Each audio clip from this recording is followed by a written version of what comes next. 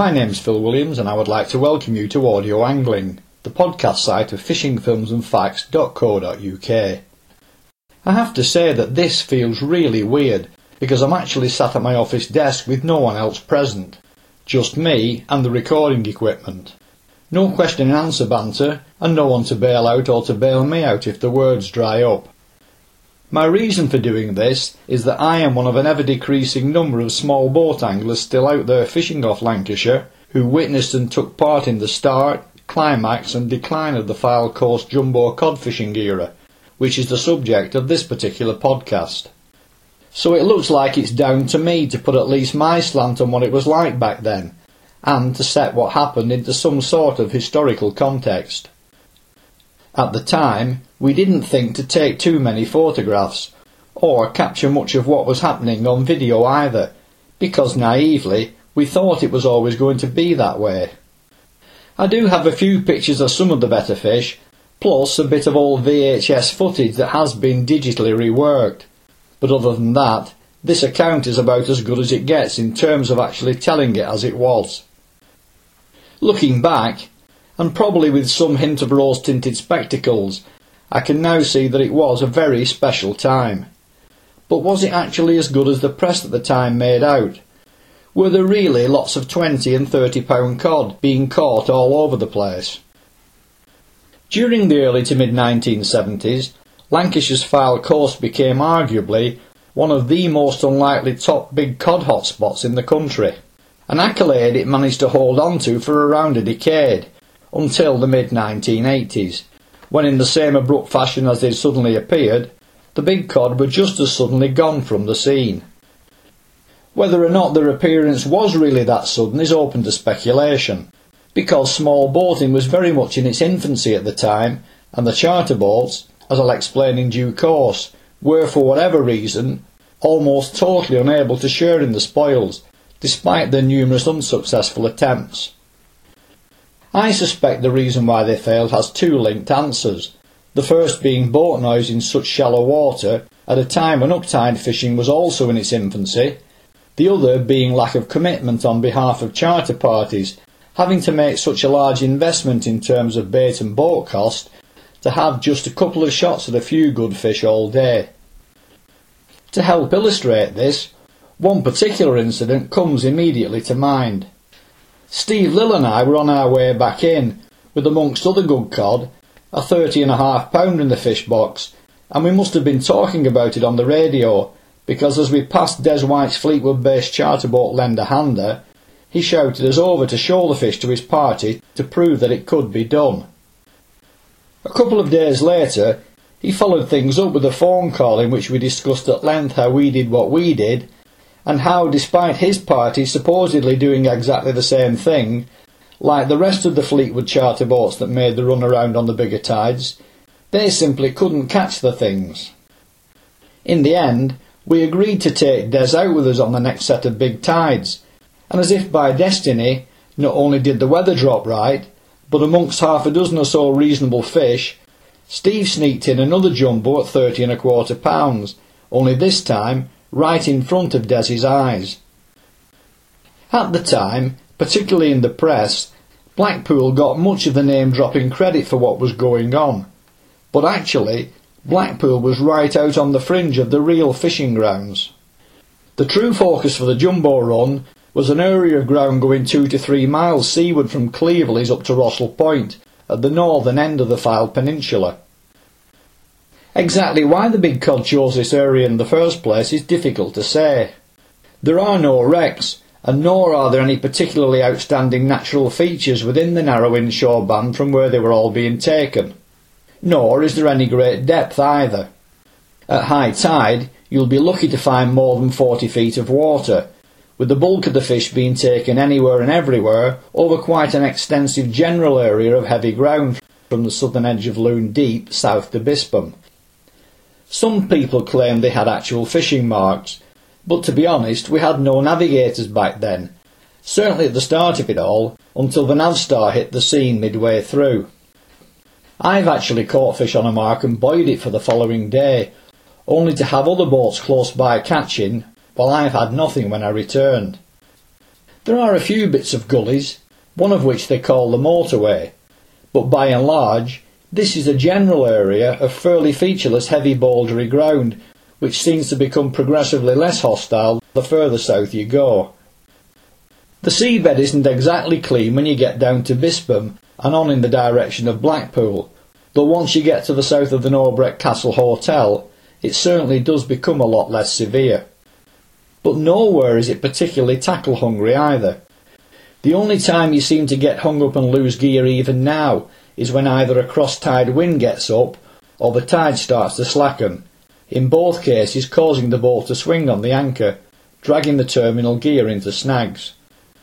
And judging by the numbers of dabs, plus the odd ray, and in the winter hordes of whiting, there must be sandy patches and areas of lighter mixed stuff in there too, particularly to the south of Rossall School.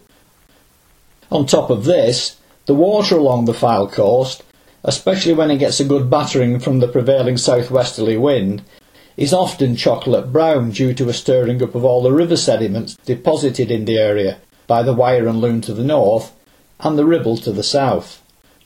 In fact, if it wasn't so heavily coloured, then the chances of some good cod action would usually nose-dive to almost zero.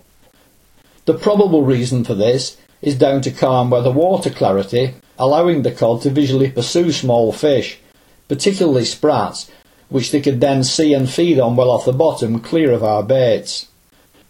The ideal scenario was to have it blow from Monday to Thursday just to stir things up, then settle out on Friday and be fishable Saturday and Sunday, ready for another good blow the following midweek. Certainly on the bigger tides with plenty of run to keep the fishing good, but that unfortunately very rarely ever happened. As a result, the Blackpool area became the focus for arguably the best winter cod fishing in the entire UK at that time. It's funny really, because with the seafront attractions, and for the offshore reasons already given, I find it hard to picture a less likely hotspot. It was around this time that I got friendly with Keith Philbin, who would later go on to build and skipper the very successful charter boat Happy Hooker out from Fleetwood. But when I met him, he'd just taken delivery of several rolls of fiberglass matting, some drums of gel coat and resin, and had borrowed a mould which should have been for a 14-foot displacement boat, but had been stretched in length to 16 feet, and was about to start work on building himself a fishing dinghy in his garage. That's how boat fishing was back then. I've never actually gone to such extremes myself, though I have started with the burr hull and top moulding before today. Not many anglers go to those sort of lengths these days. The insurance people, for one, I think will be less than impressed anyway. On the plus side, it gave me a very good understanding of what boat building and design was all about, which is something I personally feel that I've benefited greatly from. That said, for many reasons, including safety and the horrible messy nature of fiberglass work generally, I'm certainly pleased to say that those days are long behind me. I'm not sure of the exact date when Keith's boat was ready to go on the water, probably around 1975. What I do know for sure is that I hadn't really cottoned on to the growing cod potential by that time. Maybe Keith had more of a finger on the pulse than me. Whatever the reason, we were up and running just in time for the winter and got straight into action from the slip through the 5-bar gate just in front of Rossall School. One thing I can very clearly remember is that the winters back then were a lot different to what we've been getting since the start of the new millennium. They were certainly a lot colder. We also seemed to get a lot of freezing fog too when it was calm, and sometimes even when sea conditions were not that good.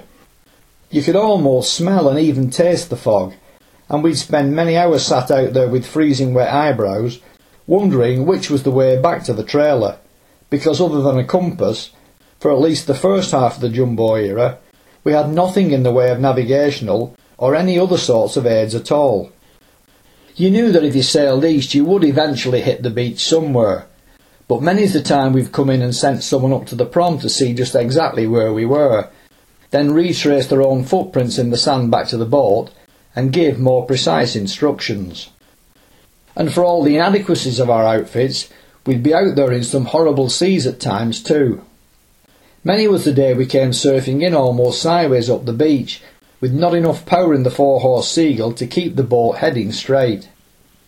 Before starting a tricky run-in, everything that shouldn't get wet was stored away in plastic tubs, expecting, and usually with good reason, to take a few big rollers over the back the moment the bow touched solid ground. Then it was everybody quickly out trying to haul the boat, while someone walked up the beach and physically handballed the trailer back down.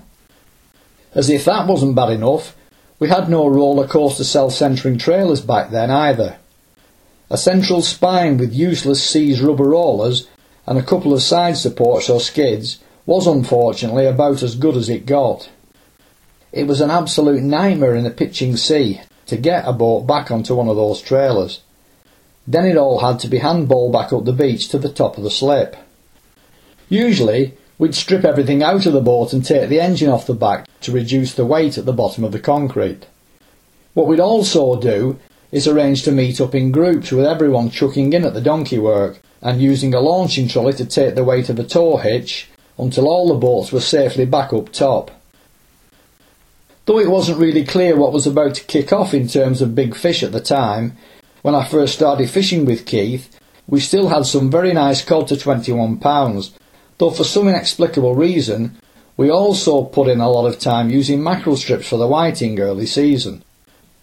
The whiting were about in the millions at that time, and for several years we also had to endure similar numbers of bait robbing pouting and poor cod, two fish that you rarely ever catch out there these days. Some reasonable conger too grabbing at hook whiting were also a regular occurrence in the run-up to Christmas, and the odd double-figure coalfish would, for some reason, also occasionally put in ashore. Where are all these fish now? These days, the cod season seems to be full of nothing other than dogfish, until the temperature drops low enough to push them away offshore.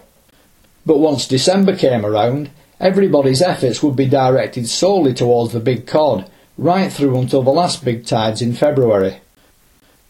After serving my apprenticeship with Keith, I decided it was time to buy a boat of my own. A 16-foot simulated clinker open-top Mackay Viking with a 9.9 horsepower Johnson on the back, which compared to most other outfits out there at the time, was like putting to sea in a luxury yacht. The age of the planing boat and big engines had not yet arrived, though by the end of the jumbo era they were starting to become more commonplace. But while it started life as an open boat, the Mackay soon had a cuddy fitted. Not only that, but also technology in the form of a little flashing light spot the ball echo sounder and a 5-watt handheld VHF radio connected to an aerial on the cuddy roof. And without any exaggeration, other small boat anglers would actually give this outfit envious looks. Nowadays we have radar, HDS structure scanning sonar, GPS mapping and a 90 horsepower Suzuki fitted to our Warrior 175. Even an AIS transponder. The only thing that's missing, unfortunately, is the quality and quantity of the fish. Those same people would often also look into the boat to see what we caught, and if they saw good bags of big cod, some topping 20 pounds and at times well on into the 30s, they'd look at our fishing tackle and ask what secret baits and rigs we'd been using. It was laughable really, because living 25 miles inland, we only ever used frozen black lug, and our rigs were nothing more than 4 feet of 50 pounds mono, fished as a flowing trace with a 6/0 pennel, loaded up with a couple of black lug. But you try telling that to them. They must have thought we'd changed our rigs for the simple ones on the way back in. In the murky low-vis waters around the Fylde, that was all you needed, along with lots of patience of course, a lightly set drag, and a willingness to put in the hours, obviously weather permitting.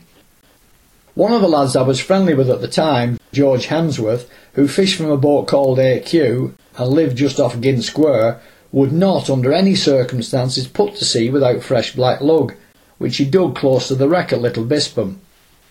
George was also a beggar for going down and setting night lines on the beach, and very successfully was at it too. Some of the cod he caught inshore of the low water line would make your eyes pop out even back then. Sometimes he'd even bring along their heads to show us, but what he couldn't do, and never actually succeeded in doing, was catch a real jumbo cod on rod and line. On a percentage basis, I reckon that we, and by this I mean our little circle, which included Brian Douglas, who definitely had more than his fair share, caught as many jumbo cod as anybody else fishing out there at the time. And in every single case on frozen black lug, never on fresh. And we'd regularly taunt George with that fact, but he wouldn't change his beliefs and was in the end overtaken by events. On one occasion when I was persuaded to try using fresh, it did nothing other than reinforce my belief that it was actually a disadvantage over the frozen, and perhaps I can illustrate why. I was out fishing in the daytime with Mel Jackson and George Adamson from the Fileboat Angling Club. We hadn't actually done much over the day, but still we came in at Victoria Road and trailered the boat on the beach so that we could nip to the chippy for something to eat before going back out to sea again in the dark. George Hemsworth had given us a shout on the VHF from his house and had popped down with around 40 fresh black lug for us to take out instead of using what he called that frozen crap. So reluctantly, I decided to give it a go. But we constantly got pestered by whiting pouncing on it the instant it touched the bottom. As I've said many times over the years, too much scent will always draw in the more numerous and quicker off the mark unwanted fish. Eventually, I'd had enough and switched back to the frozen black, which thankfully got me an 18-pounder before we packed up. We used to do quite a few night trips back then, which for some reason never really produced the goods, and with hindsight I think I possibly know why. On occasions out there you'd get the odd very small boat out fishing, not daring to risk running too far off and anchoring up literally on the low water mark. We on the other hand, fishing from our very much bigger ship, always tended to head that bit further off, but very often it was they who would come back in with the bigger fish. It seems that the really big cod like to hunt very close in after dark, but compared to the daylight fishing, we never really caught huge numbers of the things, though we did have the odd jumbo here and there. The best I can recall was a 34-pounder caught by Pete Sharples on Kirsty 2. Going out at night was an experience all of its own. It's like sailing literally out into the unknown, with all the promenade lights behind you and nothing except for total darkness out in front. And because you couldn't really see anything, it was hard to judge sea conditions too, so there were certainly times when we really shouldn't have been out there. Nights when the promenade lights would repeatedly disappear behind the crests of passing swells. And when you have moonlight glinting on the slopes of waves at night, it makes them look 5 times bigger than they probably were. 2 night trips in particular stick in my mind. The first was with Brian Douglas, who at that stage had a 13-foot open Rana, which even by the standards of that time still felt like fishing from a surfboard. We had 2 tilly lamps lit in the boat as we headed down the beach, but the swell was so bad that both of these were immediately swamped on the way out. Unfortunately, the unburnt paraffin carried on spraying out of the things all around us, which felt as though we were actually drinking the stuff. Vanishing prom lights behind the swells didn't exactly help much either, but we didn't dare risk turning back, so we sat it out until low water and luckily had a few nice fish to show for our efforts. The other trip was in January of 1982. It was absolutely breathless and the temperature reportedly dropped to -26. I remember the beach being frozen, causing the trailer to slide sideways on the way down. Worse still, the sea was also frozen for several hundred yards out. Not so much a solid sheet of ice as a jigsaw of flecks in pieces riding on the light swell. I remember vividly motoring the boat out through it and looking back to see a black channel in our wake that we'd cut through the ice. We had some very nice fish that particular night too. The problem was that not only did they freeze solid in the boat, but they also froze to the deck and we couldn't shift them. A lot of very big fish came ashore during the jumbo years, with the best one I personally saw actually coming aboard my boat. I had a new crewman starting with me that day called Garth Haslam, who sadly died a couple of months ago. This was to be his very first trip. But I also had a chap called John Langton, who I'd never met before, ring me up and ask if he could tag along too. We used to report our catches regularly at that time to the Lancashire Evening Post, which ran a weekly fishing section. John worked in the paper's printing department and had got my number from Stuart Eisenberg, who ran the fishing column. Anyway, it was the 3rd of December 1982, and we met up with Brian Douglas and his dad Bob at the 5 Bar Gate and helped each other to get afloat. One of our favourite spots at the time was about a mile or so off in front of Rossall Church, so we decided to head there. We'd invested in a Furuno paper sounder by that stage, which showed a gradual drop in depth over heavy ground, but nothing in the way of a feature. Most of our stops back then were made on the basis of either time on the watch or rack of eye. Brian dropped his anchor first, so I went a few hundred yards away on the seaward side, and pretty much immediately we were into fish in the 7 to 12 pound bracket. Then Garth brought up a 19 pounder. Shortly afterwards he hooked into another good cod, which at face value looked like being a much better fish. Within seconds his other rod started going, so I grabbed it for him and I was into a rod bender too. But then Garth's fish was gone, so I handed him the rod that I'd just picked up, and he finished up bringing a 38 pound cod to the net. Amazingly, it had 5 1/4 pounds of roe in it, and we were barely into December. Imagine then what it might have weighed had the same fish been caught mid-February. By that stage we had a huge purpose-built landing net on board, because when Steve Lill caught those 2 30-pounders I mentioned earlier, we simply couldn't get them into our old net. The first one lay straddled across the rim of the net, which on the uplift spun, throwing the fish back into the water. Fortunately, he had his drag set right. When it came back up to the surface, I had no choice other than to try and gill lift the thing into the boat. So when history repeated itself a fortnight later, I decided we had to have a bigger net, which probably is just as well, as it wasn't exactly the calmest of days when Garth's big fish came along. The biggest cod ever to come ashore from Rossall was a 42 pounder taken aboard Frank B's dinghy by novice angler Mark Miller. Sounds good, doesn't it? But what I haven't discussed yet is the other side of the coin. Trips when you couldn't even buy a bite, when you would struggle to find a piece of water big enough to anchor up and fish in. That's how popular small boat fishing at weekends was back then. On a typical winter weekend, the rough ground between Rossall Hospital and the Royal Hotel looked like a small boat car park. Right from the very start we had the Fyle Boat Club, and from the early 1980s the Wire Boat Club too, which along with Frank B, George Hemsworth, Bill Ritson, Dave Waywell and others, I helped set up, serving on the original committee. And both clubs were full to capacity, probably even with waiting lists, in addition to which there were numerous privateers, as well as boats sailing round from Knott End. Some even sailed across from as far away as Morecambe. And yes, we did have some big fish, but we rarely ever saw a lot of fish. The best numerical catch I personally can remember was a day spent with Mickey Mears, when we had 12 doubles to maybe 15 pounds. The other side of the coin was long stints of waiting biteless for the rod tip to pull over as a jumbo made off down tide with the bait, and no 2 days ever seemed to be the same.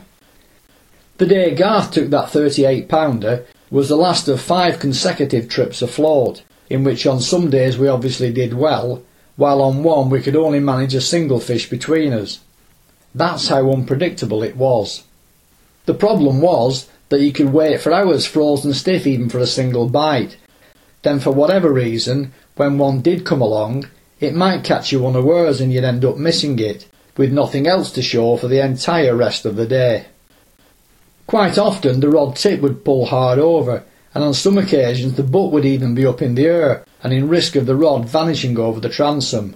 So you had to have your wits about you. But it's hard to maintain concentration for so long when you're cold, particularly when nothing seems to be coming your way. So a lot of empty time freezing your bits off, sometimes in horrible conditions, had to be endured. But when that biggie did eventually come along, it all suddenly became worth it. Then, probably around 1985 or 86, the jumbo cod run very suddenly petered out. There was a small revival a couple of years later that turned out to be no more than a flash in the pan, and from then on until present time, it's been at best just small fish. In some years after the jumbo run, there were bumper catches of up to 40 and more 2 to 3 pounders per boat, with everyone saying wait till next year until they've doubled in weight. But it never happened, and things have gone progressively from bad to worse. I can't honestly remember the last genuine double figure file coast cod I've seen, which is really quite sad. There aren't many compensations for growing old, but having been around and participating when the jumbo cod were running is most definitely one of them.